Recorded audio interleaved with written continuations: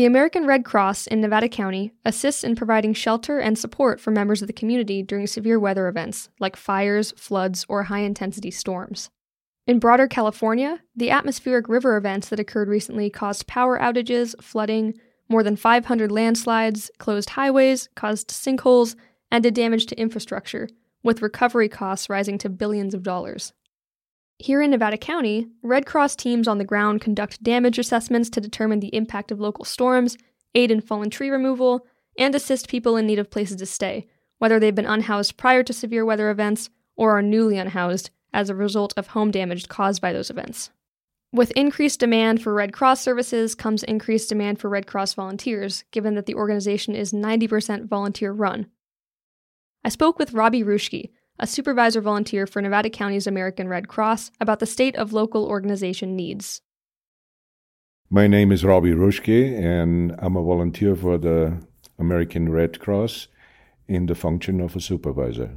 We mainly respond to house fires, and we open shelters. We respond to any kind of disaster. We are a disaster action team, and I'm a first responder for them.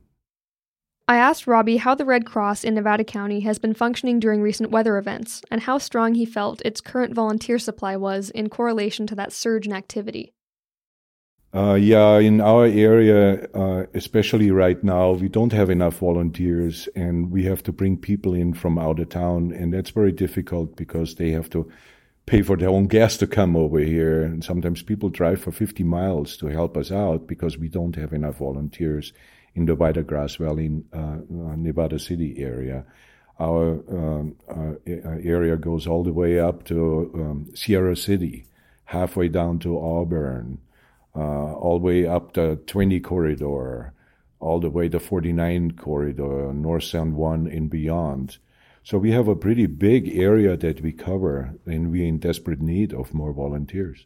The Red Cross is purely volunteer-based, 90% volunteer-based, and we don't have any kind of political affiliation nor any religious affiliation. However, we do work with government agencies, in conjunction with government agencies, and also in conjunction with the churches. Like in bigger disasters, we bring in some of the churches to help us with feeding the people, for example, and with other logistics.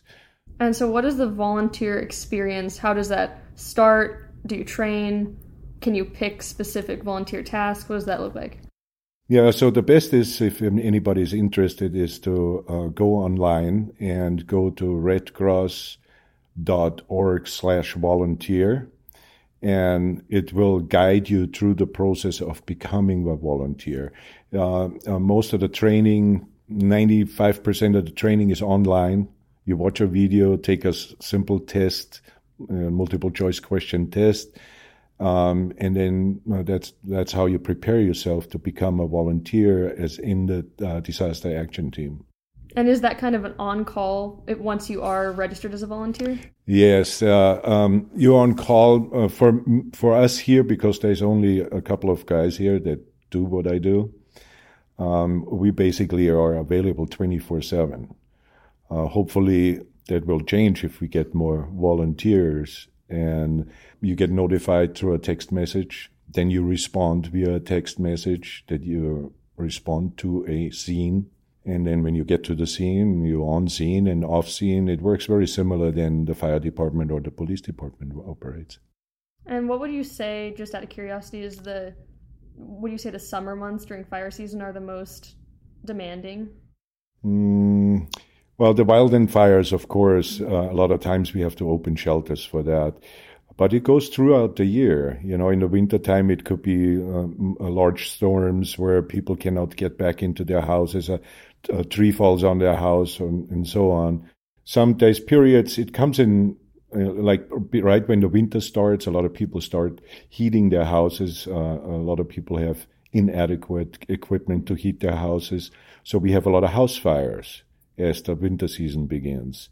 So it changes throughout the year. You know, like recently we had these floods down in Sacramento. There was over 600 Red Cross volunteers that helped out with shelters that were opened at different places. And everybody is always very jazzed to help out. Before leaving, I asked Robbie why exactly he chooses to do this and what he feels he gets out of it in return. Here's what he had to say.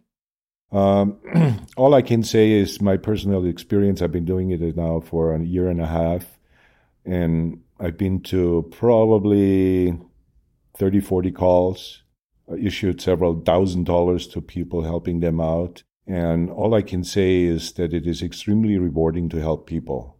I have a background in fire department and as a paramedic, and I volunteered all my life for that very reason, because this is very emotionally very rewarding. You directly help somebody out, literally in a lot of cases on the worst day of their lives.